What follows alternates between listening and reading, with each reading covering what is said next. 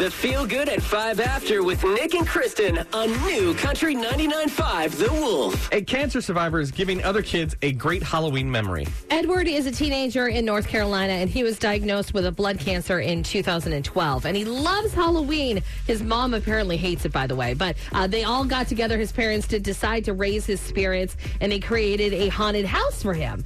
And the last couple of years, they've done a drive-through haunted house because of obviously the pandemic and stuff. He's been in remission now for about 5 years, and he decided he wanted to do the same thing for other kids. So he's been doing the haunted house and the drive-through haunted house to raise money for Make-A-Wish, which is amazing. So he spends all years preparing for the haunted house, and this year he even got a summer job to use that money to buy more decorations for the haunted house. So everything that you see is something that he personally bought and invested in. That's nice. Yeah, and I guess he tries to make it local to his area. Okay. He puts in local, we would have Bigfoot in the Pacific Northwest. Yeah. They have something in North Carolina, and he puts it up there.